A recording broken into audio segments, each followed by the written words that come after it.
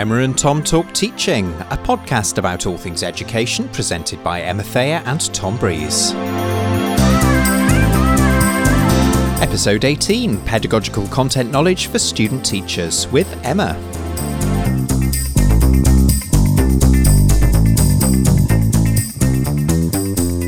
Hello and welcome back to the podcast, and the fact that I'm starting the episode off would suggest that we've got something slightly unusual today. It's time for me to turn the tables on the whole "how's your doctorate going" thing.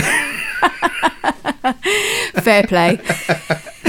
Since there's been one of me lately, it's time to find out how you're going, and listeners will be relieved to hear that Emma has not bailed out of a doctorate. She's still doing it. Yeah, anyone who ever asks me about it, I always say that I'm at the foot of a massive mountain, Everest, if you will.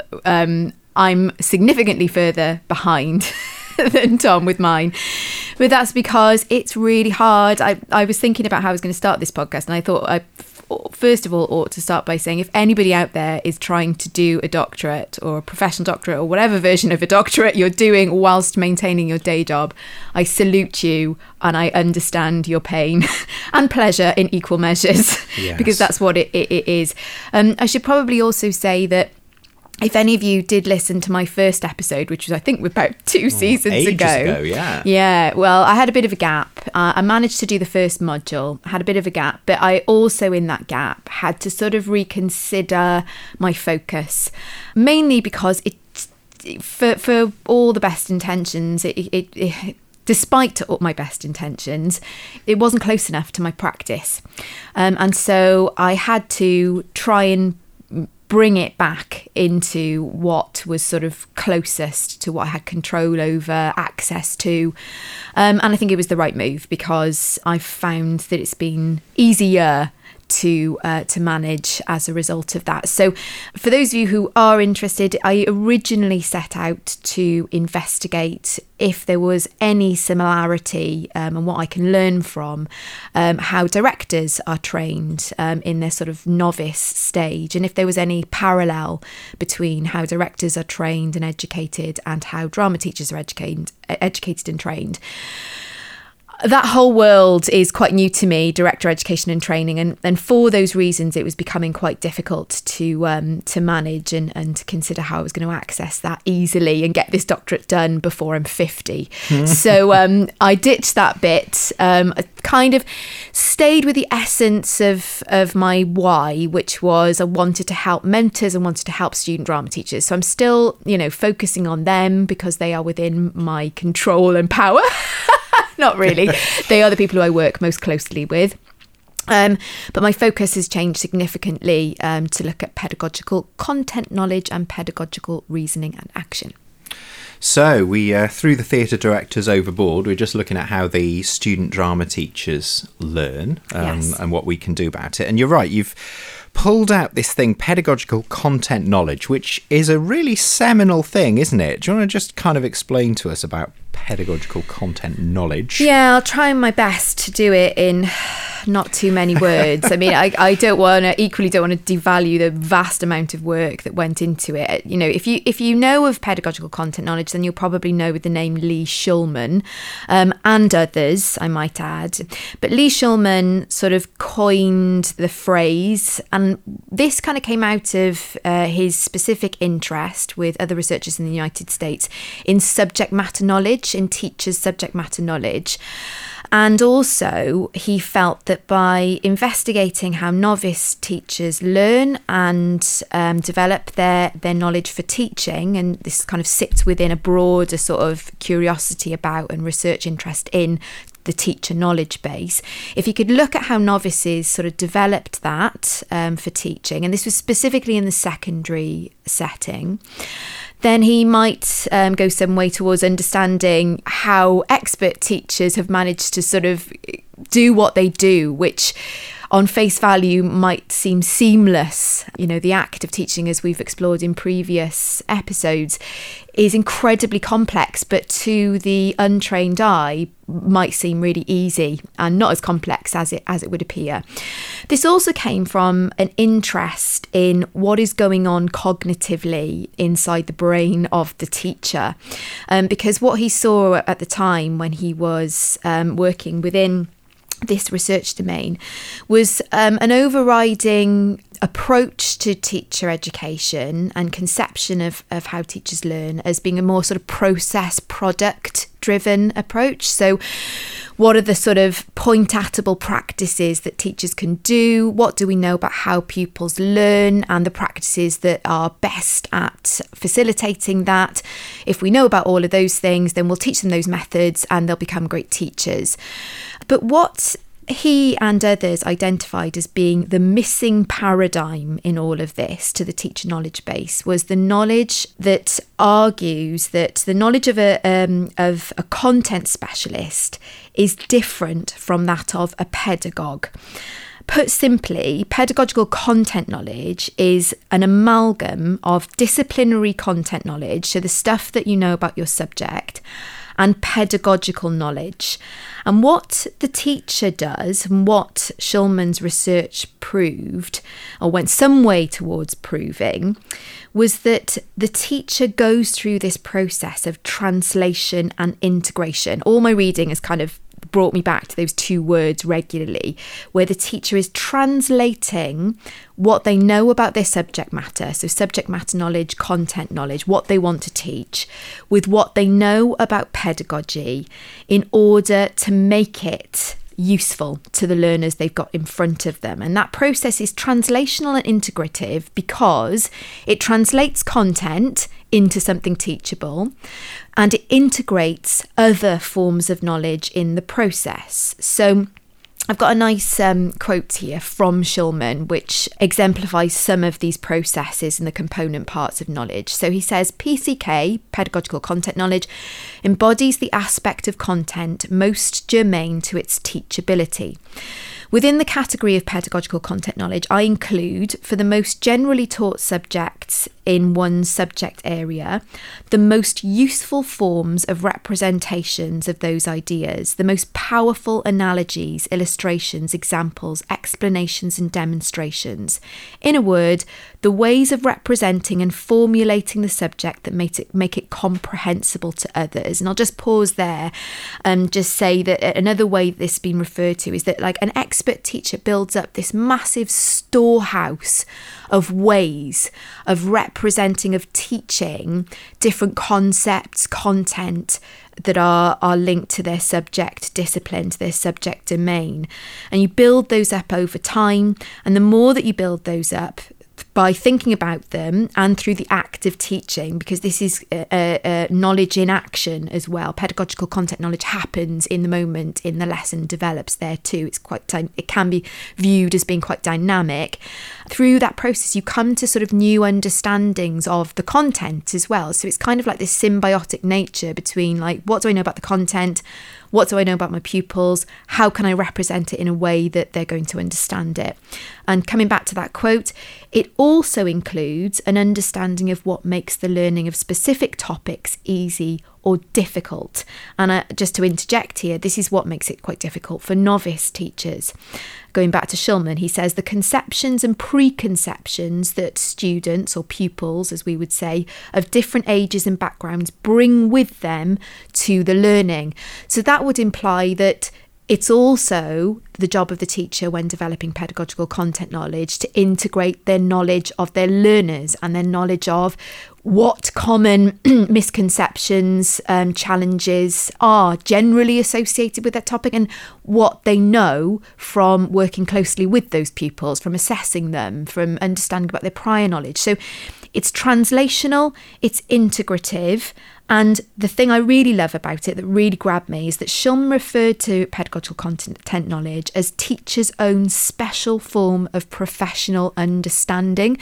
So for me, it became quite compelling because I felt that if I'm trying to work with new teachers and develop them as professionals, then I really ought to be giving them an understanding of and ways of developing their own special form of professional understanding. And this is really interesting because it's, again, we've said this before, haven't we? Isn't it lovely when you find something that kind of explains something that you sort of knew, but it's lovely to have it written down in black and white. And that is this idea, and I suppose this is a broad hint to anyone that might be applying for the programme or thinking about going into teaching, that actually being a really good teacher of subject X doesn't just involve being really good at subject X or knowing a huge amount about it, you know, my own subject. Just being a great musician or knowing an enormous amount about music is not automatically going to make you a great teacher of music. No, absolutely that. In fact, you know, what I probably should have said at the start as well is that this was 1986, 1987 that the concept of PCK was put forward. It does have its roots in other theorists. Dewey comes up a lot. Dewey talks about how, you know, a scientist is very different from a teacher of science. You can trace that back to some of Dewey's early work. But since Shulman's key sort of seminal papers were published, there's been a lot of effort to try and investigate this and to empirically see if it is true, if it happens, how it happens. And one of the things that comes out of that is that it's not a given that if you have got really expert subject matter knowledge that you are going to be good at pedagogical content knowledge or be able to develop it. It is a precursor. It does help to have better and stronger subject matter knowledge to develop pedagogical content knowledge, but it's not a given that if you've got that you are going to be able to do it more easily. In fact, it's weirdly sometimes a bit of an impediment, isn't it? I'm thinking about our new student teachers. They often come at things from far too high up. They assume too many things that the pupils are going to know because they kind of live and breathe it. It's really hard to kind of come back off your perch a little bit when you start teaching and come back down to the pupils level. Yeah, I think we've talked about this a lot. It's about sort of, it's very difficult to sort of deconstruct how you came to know something, and also your perspective as a learner in the classroom would not necessarily have made you abundantly aware of what your teacher was doing and why they were doing it and how they got you there. So, you know, that whole, as we say this to our candidates who apply to the programs, is that, you know, one of the main things that we're going to be teaching you to do is, and we never say it as PCK, but that's what we're implying, is that our job on a PGCE program, amongst myriad other aspects of the knowledge base, is to help you translate your expert subject knowledge into that which is going to be usable in a teaching context. And I suppose without derailing us too far, you know, kick me one under the table if this has taken us too far off into the weeds, but I sort of have this instinct that perhaps the way that you come to know something potentially looks a little bit different in different subjects as well. Yes, yeah, and I don't want to get us into the weeds too much about this, but this is something that comes up in the original papers. So Shulman was a student of Schwab, who, amongst probably other things that I don't know about, was interested in science education.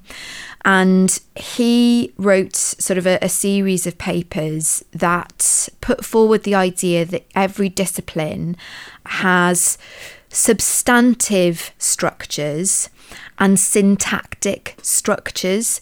So the substantive being the what that we teach, so the concepts, the content, and then the syntactic being how those things are organised, how the discipline is sort of organised, made up, and how it sort of advances truth, how it tests truth, how it advances knowledge. And so when you apply that to different disciplines, I think this is where you start to realise how learning and teaching have to operate differently in different disciplines. And then you come back to, you know, your position as a teacher educator, and you start to realise how and why teaching your student teachers like you taught your pupils in that discipline is not going to work and it's not going to be the same as helping them to come to an understanding of that subject from a teacher's perspective. I've probably not made much sense there, but it's worth having a look at some of that Schwab work, because I think it's driving a lot. It's helping teachers who are curriculum designers a lot to think about, what is my discipline? How does it operate? What is it for? Because all of that will be feeding into your choices when it comes to pedagogical content knowledge. Yeah, and it's kind of quite a nice antidote, isn't it, I suppose, to some of the quite black and white stuff you see floating around. Right, this is how you be a teacher. It's all about XYZ. Cognitive science says, all these kind of slightly obnoxious things that you can stick in a tweet. Yeah, it really does. I mean, I would urge everyone, if they can make the time to go back to some of Schulman's original 1986-97 papers. I'll name drop them at the end of the podcast. But he writes in a really accessible way, for one. But two, because the research that he did originally was with novices and involved them doing quite a lot of journaling, there are some really interesting insights that you get just by reading the thought process of a novice. Like, there's an example of an English teacher who is thinking about how they're going to introduce Julius Caesar to a group of 9th graders, how he's going to find a way in, what he knows about the learners. Like, there's a really nice moment where he thinks, right, I'm going to need to use an analogy that they'll understand. And he chooses Star Trek. He uses Captain Kirk. In a different extract, there's an English teacher who's trying to think about how they would teach theme. And he uses baseball as an analogy. It doesn't land with the pupils. He has to go back to the drawing board. He decides on a different one. So just reading those instances really helped me to reflect as well on how I go about thinking about something I'm about to teach. And you'll instantly sort of recognise some of the parts of this integration process that Schulman talks about as being true to what you do and what goes through your mind. There's another interesting one, actually, just going back to this idea of, the more you know your subject, the more adept you'll become potentially at PCK. So this is an argument for having that rich subject knowledge, is that there was a teacher who, her thing was English literature. In those instances, she was able to, in the moment, draw upon different representations of the things she was trying to teach, even though she hadn't planned them. So she could really range in her pedagogical approaches because she had that knowledge of the subject. She could sort of move around the discipline and help the pupils find new ways in. That same teacher was asked to teach a lesson in grammar. And what happened, because she was far less confident and competent in that subject matter knowledge, was that she sort of regressed to rote learning, which kept her at a distance, the learners at a distance from her. It prevented the pupils, and probably not intentionally, but this was a byproduct. They didn't ask many questions. She didn't want to be asked questions because she didn't want to be exposed for her lack of subject knowledge. So subject matter knowledge really does matter when it comes to pedagogical content knowledge and teaching more generally. But just the point I'm making here is, if you go back to those original papers, you'll find them really sort of illuminating, because they're cases that will be really recognisable to you. Okay, so you're looking at pedagogical content knowledge, and as you sort of mentioned a little bit earlier on there, this is a really complicated, multi-layered thing, because these new members of the teaching profession are trying to develop their pedagogical content knowledge, and you are trying to use teaching strategies, I guess, to try and develop their pedagogical content knowledge. There's a whole kind of meta multi-level thing going on here. Yes. Really complicated. Yeah, I read a really interesting paper. Basically, it was a science teacher who moved across to teacher education. Physics was his specialism. And he did a sort of self-study where he was reflectively journaling on this transition that he was making.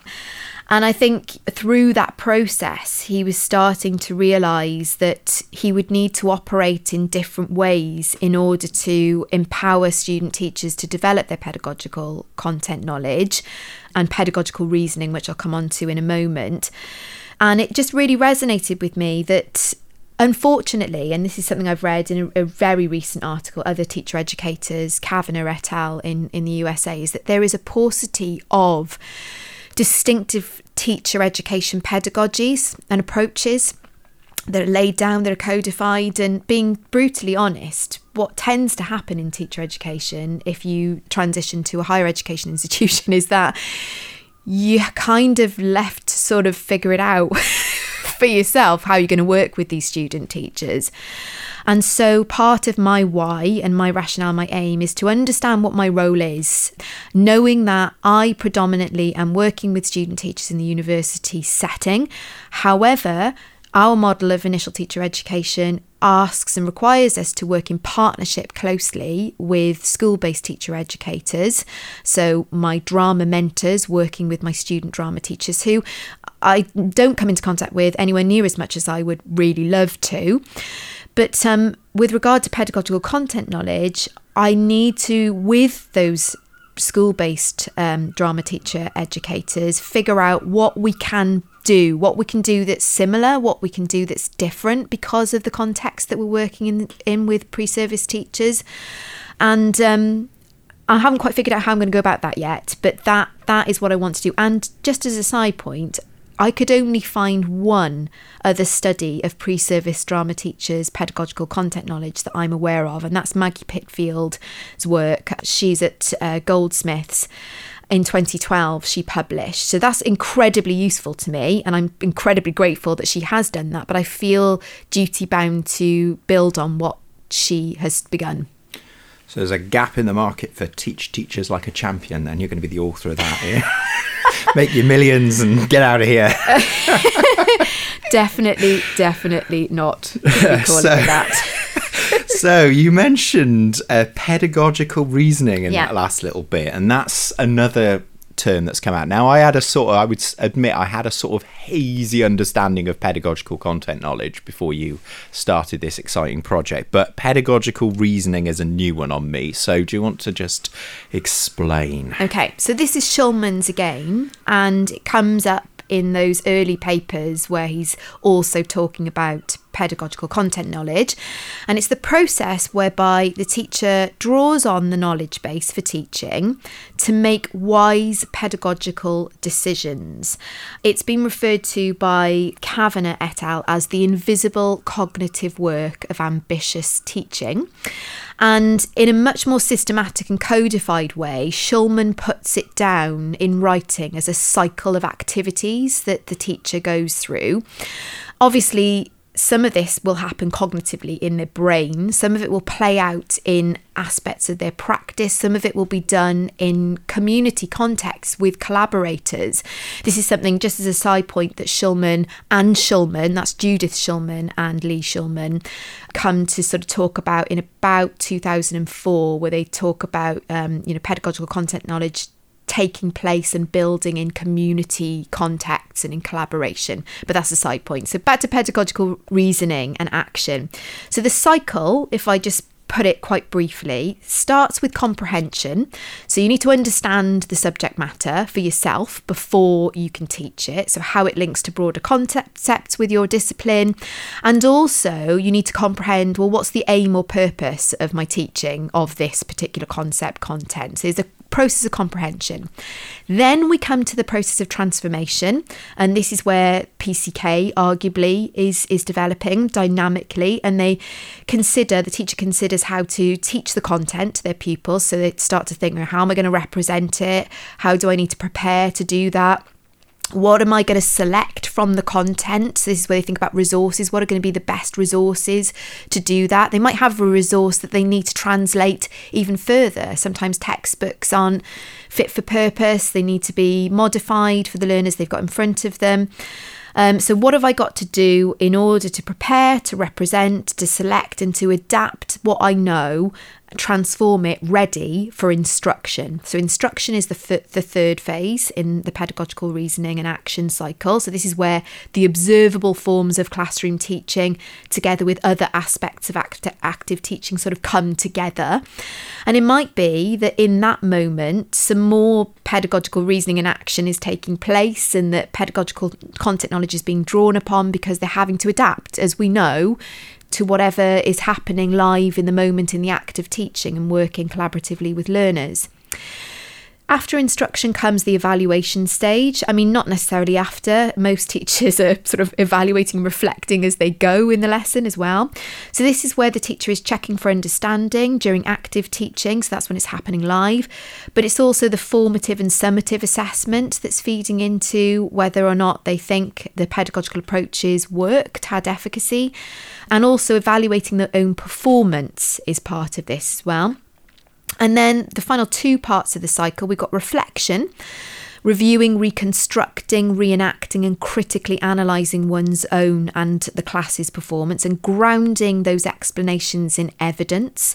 And as a side point, a lot of research around the development of pedagogical content knowledge has shown that interventions that encourage student teachers in particular to reflect really help them to develop pedagogical content knowledge. And maybe that's the bit that we don't always have time for.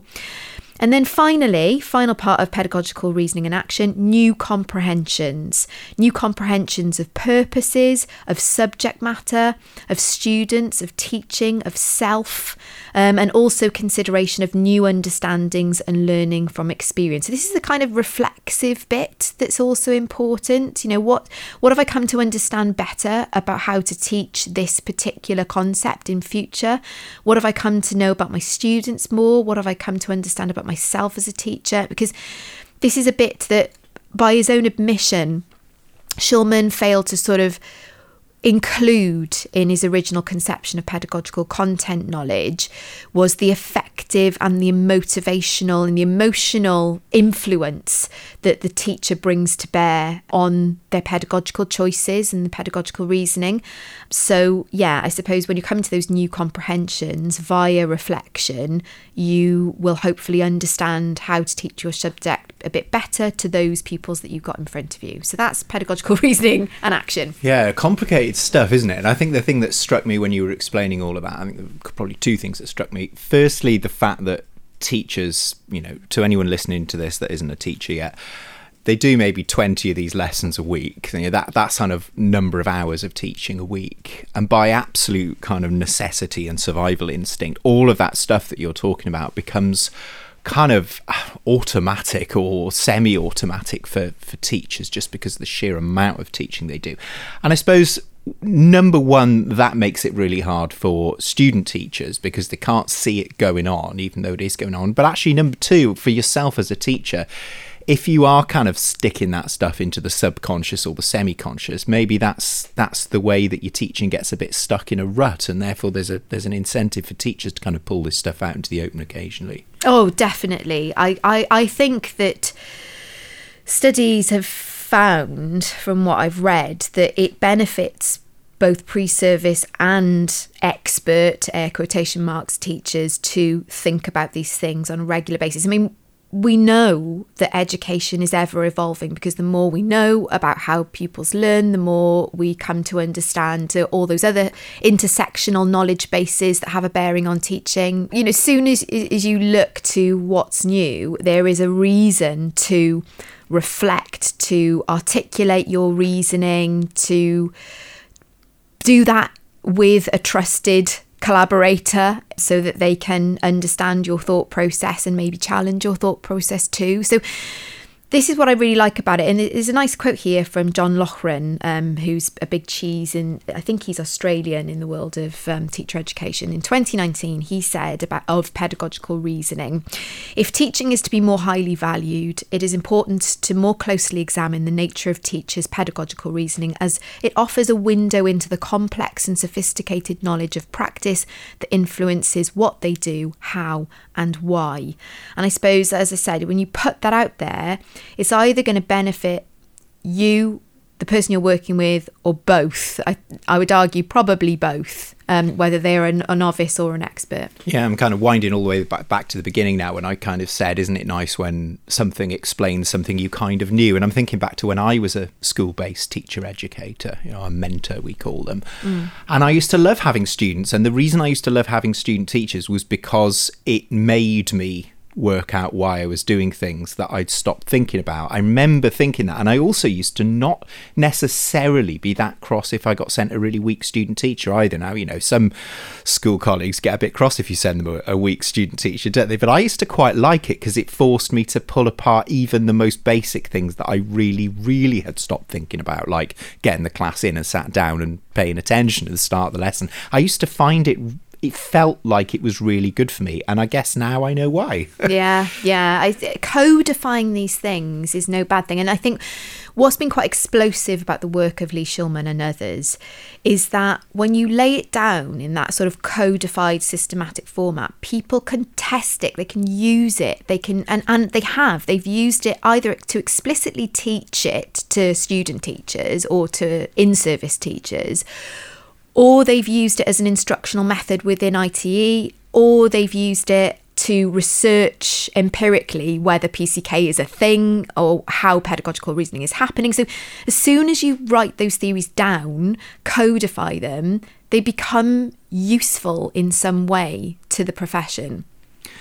Okay, so your professional doctorate is a little bit different from my PhD. I mean, I think I explained in the episode when you were grilling me that I wasn't actually under any obligation to do anything useful with mine, whereas you kind of are, I suppose. You're trying to improve things for yourself and for the education community at large. So I suppose as part of this, you're trying to untangle what this means for your role as a university-based educator of student teachers and for your very valued subject specialist colleagues out there in drama departments all over the place. And we're trying to bring school and university together as much as we possibly can, trying to get rid of that them and us, but they are different places, and so I guess those roles are different. So having done an absolute truckload of reading and not necessarily having kind of fully formed conclusions on this, because I guess this is what you're trying to find out, what do you think right now about your role? And what do you think about your school colleagues, your specialist drama teachers' role in terms of what they do for student teachers? Yeah, okay. So I think there are some things that are common to both teacher educators. And the first one that seems to come up again and again, which seems like an obvious one, but might not be abundantly obvious, is to understand that PCK is a thing and that pedagogical reasoning and action are also a thing. So to be provided with those frameworks, I have found them because I stumbled across it in a book and thought that's really interesting, and I'm researching it, but I can't assume that my school-based teacher educators know it. And in fact, there was a really recent systematic literature review of intervention studies for PCK development, which found that one of the top things that made a difference was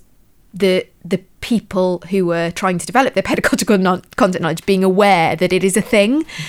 So I know it seems like an obvious one, but I need to work with my school-based teacher educators, not to just give it to them, to work with them to understand whether it is a thing and if it operates specifically in distinctive ways in drama education. So that's kind of an important step for both parties. When it comes to, I'll start with the school-based teacher educators, so my drama mentors. We talked about this previously, but a powerful thing that they can do is to explicate their knowledge to pre-service teachers and to relate it, if they can, to theory, which sounds like a sort of a big thing, but we can use theory with a big and a small t, can't we? Yeah. In the same ways we do with research. What we're really talking about there is that they make the implicit explicit, which we've talked about in previous episodes. But if they've got a bit of a model of how they can do that, which pedagogical reasoning provides, they might be able to do that in a slightly more systematic way. Even better if, and this is what some studies have found, even better if they can do that connected to concerns that arise from the student teacher's practice. Now, they might not be able to identify these early on when they're on practicum, which is just a fancy way of saying their placements. But I'm reading a lot of literature which uses practicum. It's kind of the North American thing. Yeah, isn't it is. But there's a big sort of emphasis on how pedagogical reasoning is used in moments of sort of pedagogical dilemmas, and some studies where student teachers have been either doing some teaching on practicum or in the university in a micro teaching context, where when they identify what they feel to be a pedagogical dilemma, helping them unpack it through pedagogical reasoning can help them to know what they need to do next in their own learning to move themselves forward. So explicate why you're doing what you're doing, and even better if you can do that when it's identified as an issue that the student teacher needs help with and doesn't quite understand. Another thing that came out of what my reading was offering them the freedom to explore, experiment and reflect, and also to risk take. A recent study of 2 pre-service science teachers' development of pedagogical content knowledge found that too much prescription in planning actually led to an inhibiting effect on PCK development. And the same study found that pedagogical content knowledge development occurred most during the planning and the reflection phases of teaching. So you've got to give them a little bit of leeway, a bit of some opportunity to make their own choices and learn from those choices when planning, and then help them when they're reflecting to understand why or why not they worked. Tough sell, that, isn't it? Because it's not always an easy one to sell to mentors, but I guess that's the bit you can slow down, isn't it? The planning and the reflection, whereas the teaching's going to happen at the speed it's going to happen. Yeah, I mean, there's something to be said about the team teaching process as well. We've talked about this as well in previous lessons. So if you want to slow things down for the teacher and get them to really concentrate and experiment in a way that's controlled and it's not going to do some serious damage, yeah, then team teach. And, you know, we've talked about this before, but if there's a bit that they've been struggling with, then you model it. You take that bit, free them up so that they can maybe even formally observe what you're doing, then use pedagogical reasoning model to explain to them how you did and why you did what you did, and maybe get them to do that bit themselves and reflect on it. You know, it's that process, that cyclical process that will help them. Right, this is an important one. Again, a little bit controversial. They need to move beyond tips and tricks. The more you can get them to reflect and to offer to you their reasoning and not simply emulate what they're seeing you do, the more they're going to learn. So Lochran says, through exploring pedagogical reasoning, the way of practice quickly surfaces and offers insights into understandings for teachers' knowledge for, in and of practice. So actually, it could be argued that if you're getting them to explain their pedagogical reasoning, you will reach, and me as well, this applies to me as a university-based teacher educator, a better understanding of what they're struggling with. You will understand how they're learning better if they talk to you, rather than if you sort of giving them tips and tricks, and you're something we see quite often is, oh, you know, I've told them this time and time again, we're giving them the same feedback. Okay, you're giving them the same feedback. Have they really understood why you're giving them that feedback and why they need to do that thing that you're telling them to do? Because if they don't, then they're just emulating. They are mimicking without fully understanding the reasoning and rationale beneath it. And so it's really important that as an antidote to that tips and tricks approach, to move towards pedagogical reasoning as a teacher education approach. And then getting them to unearth these critical incidents, getting them to, as they become more proficient in their practice, to identify and nominate to you what these critical incidents when they've just taught a lesson are, and then encouraging them to reflect on them and identify their own knowledge and learning needs from that process, because that's what's going to hopefully help them become more autonomous when they don't have you to coach them through that process. So coming to me then, something I stumbled across that's quite interesting in a recent paper this is that Kavanagh et al. That I mentioned earlier. They referred to the work of Grossman et al. 2009, and they identify 3 really common teacher education pedagogies that, from what I can see, seem to slow down the process of teaching and combine it with pedagogical reasoning. And there are these 3 common practices in teacher education, some of which can play out in practicum, but some of them are really common, more common in university. So they are representations of practice. So this is where student teachers watch videos, examine case studies, and you model teaching to them. So they're all representations of teaching that you can interpolate with pedagogical reasoning. You can either tell them your pedagogical reasoning, you can question them, you can manufacture moments. So you can pause a video and say, right, the pupil has answered in this way. Where could you go next? How could you represent this in a different way? What would you need to do? So those are representations of practice. Decompositions of practice is another one. This is where we break down the complex work of teaching into named parts. So we might get them to focus on and deliberately practice sort of individual aspects of a bigger whole, of a more complex whole of teaching. And again, you could use pedagogical reasoning to sort of really pull apart some of those decompositions and really look at them closely. And then even better if you can then put them back into a complex teaching scenario. Maybe you could do some micro teaching with them, or maybe you could say, right, try this now when you go back to practicum. And then approximations of practice. So this is where we simulate teaching with student teachers. And this is where we can do it in safe waters. So low stakes environments.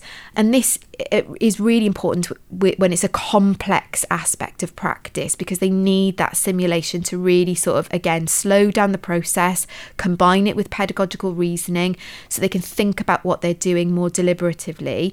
Micro teaching is another one that falls under that category. So those are all things that in the university context, because we do have the luxury of time, and the other important thing, we have other student teachers training to be drama teachers. They learn from one another really effectively. They can gain alternative perspectives because ultimately they're going to come at drama education from different standpoints. So hearing how others might find a way forward in their pedagogical reasoning can be really influential and beneficial. And you can't always do that in practicum because often our student teachers go in solo as one drama teacher. They might have some other expressive arts teachers, but they're often working alone as a subject specialist pre-service drama teacher. So in university context, we can get them working collaboratively within that community of practice.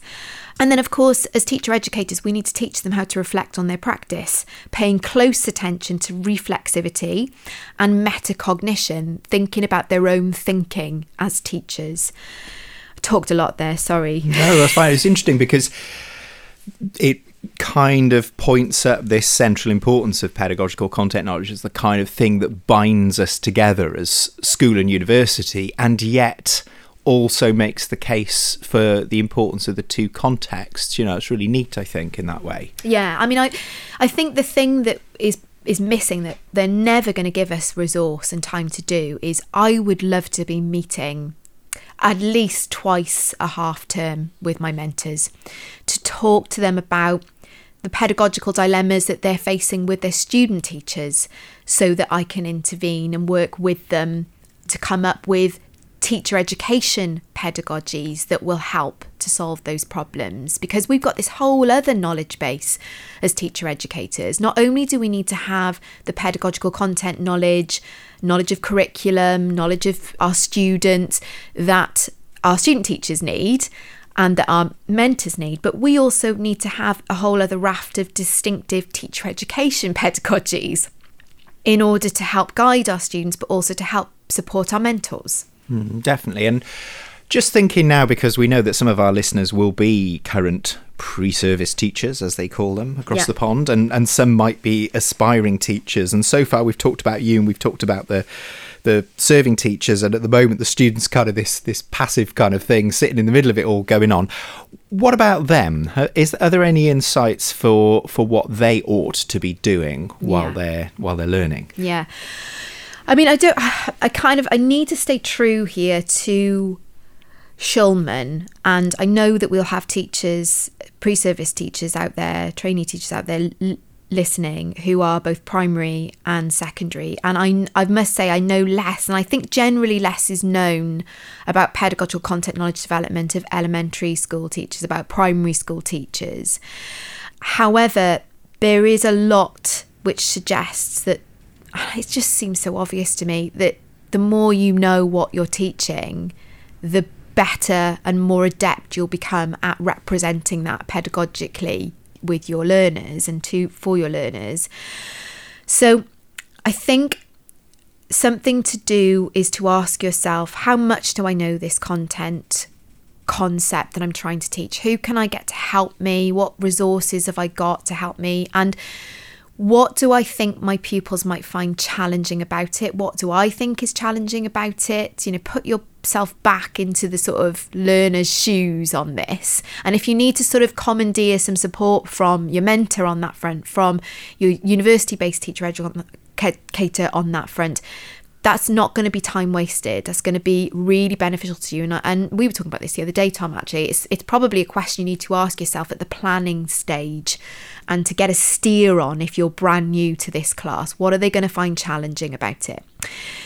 What I would urge you to do as well is to think about your own thinking, reflect on the thought processes that you go through and the knowledge base that you draw upon to plan, to teach and evaluate your lessons. And using something like Shulman's model of pedagogical reasoning might identify to you what you're not thinking about, the sort of gaps in your reasoning that are maybe the reason why certain things aren't landing. Maybe you're not thinking enough about what your pupils already know. Maybe you're not reflecting on how maybe when you taught that particular text, you were doing it in a way that was rooted in what you love and enjoy about that text, and you weren't really thinking, well, what's going to be the best way in for my learners, and what do I know about them and their community, and in order to teach them in a way that's going to really switch them on to what I'm trying to teach. Specific questions need to be asked to your mentor to unearth and unpack aspects of their practice you're trying to master and understand better. Something that the research has identified is that student teachers can sometimes not want to rock the boat with their mentors, and it can be tricky to navigate if you want to do something in a certain way and your mentor has told you to do it in another way. So to tackle that, I think the first step is to try and understand why they do it the way they do.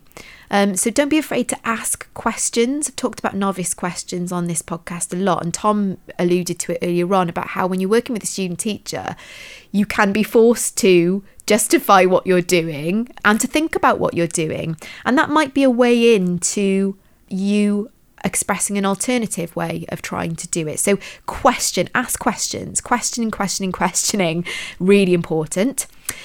Collaborate with your peers and teacher educators. Peer collaboration is really important. Listening to how your fellow pre-service teachers are reasoning, are acting on placement. They're going to be doing things slightly differently. How they think about the content that they're trying to teach maybe differently to you, different ways in. And listen to your learners. I cannot stress this enough. This can be really difficult in those early days of practicum when you don't know them. But the more you understand how they're learning and take steps before and after your lessons to reflect on how they're responding to your pedagogical approaches, the more adept you're going to become at tailoring your provision to what they need.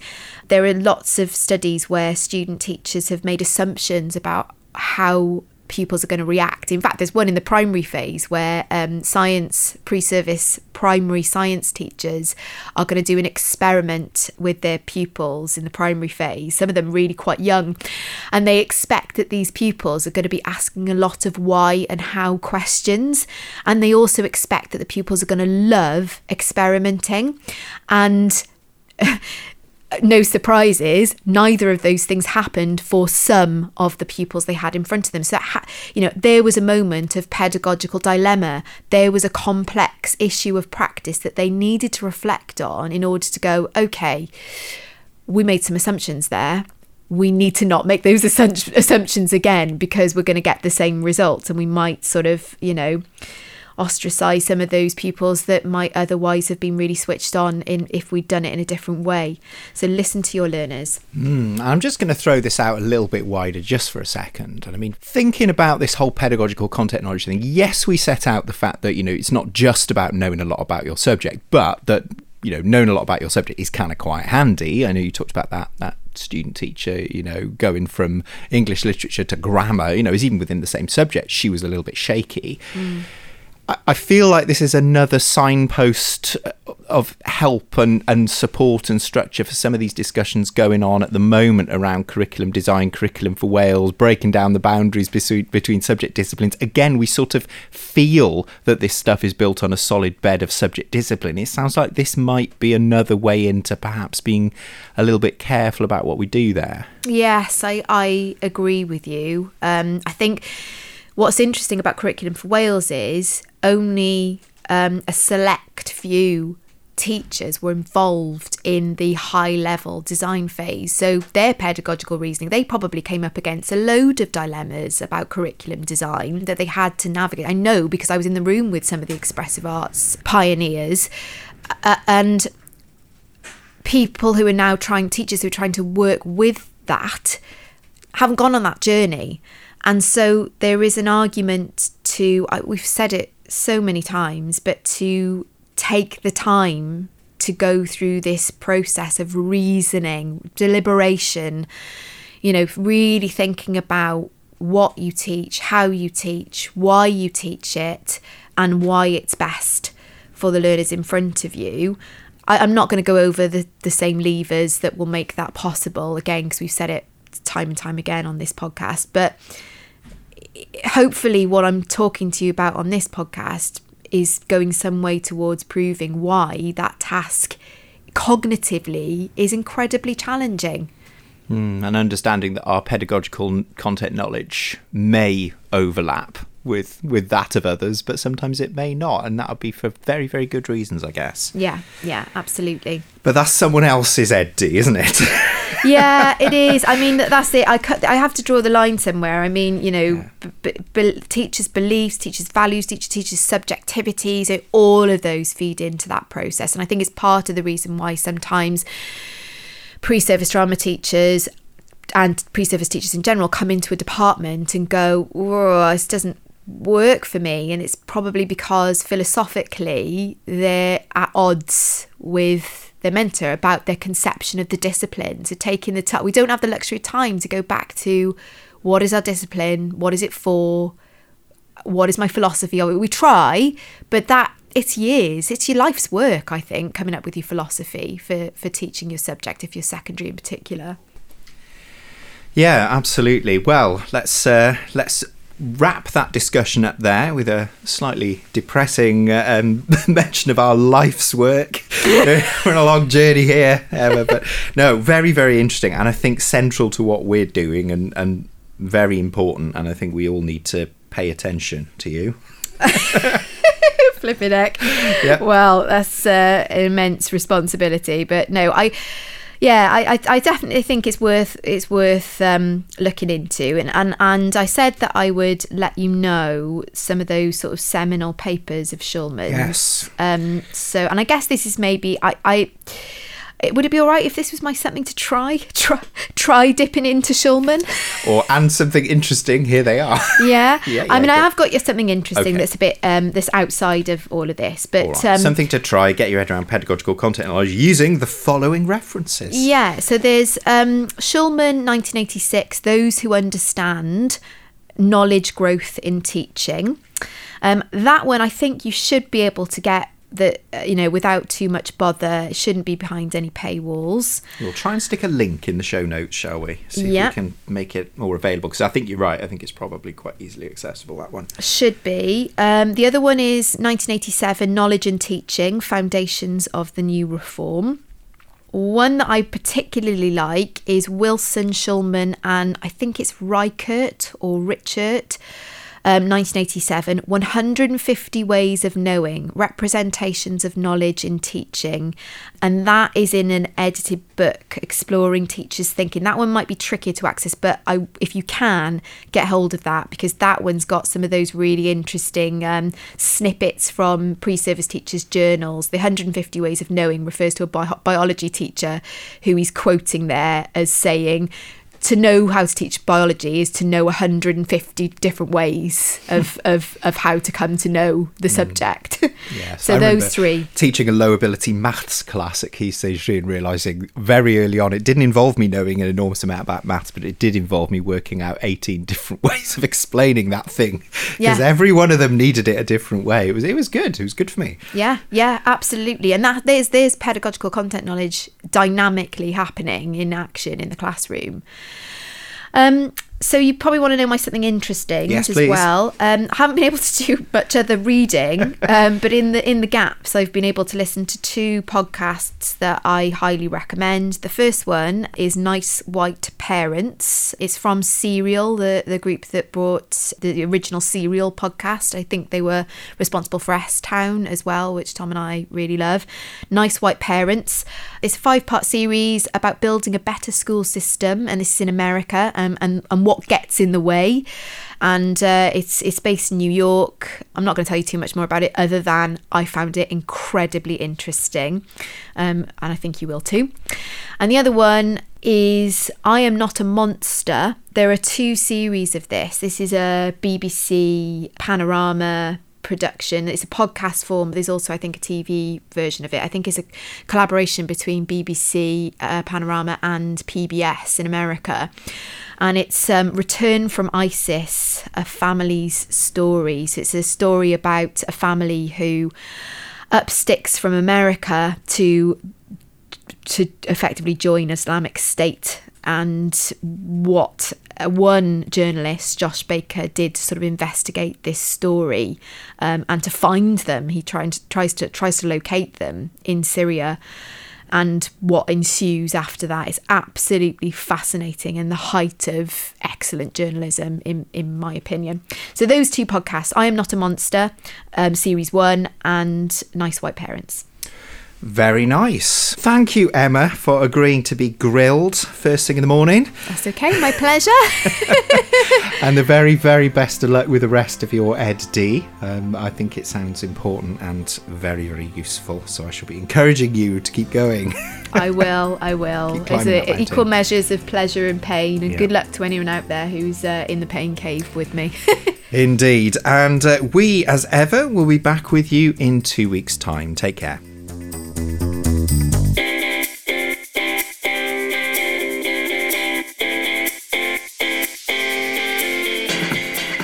You've been listening to Emma and Tom Talk Teaching, a podcast about all things education, presented by Emma Thayer and Tom Breeze. And the very special guest this episode was Emma Thayer. Thanks, Emma, for putting up with all my questions.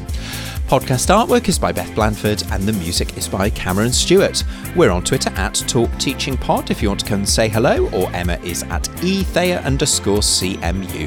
We'll be back in a fortnight with something else interesting. Until then, take care and enjoy teaching.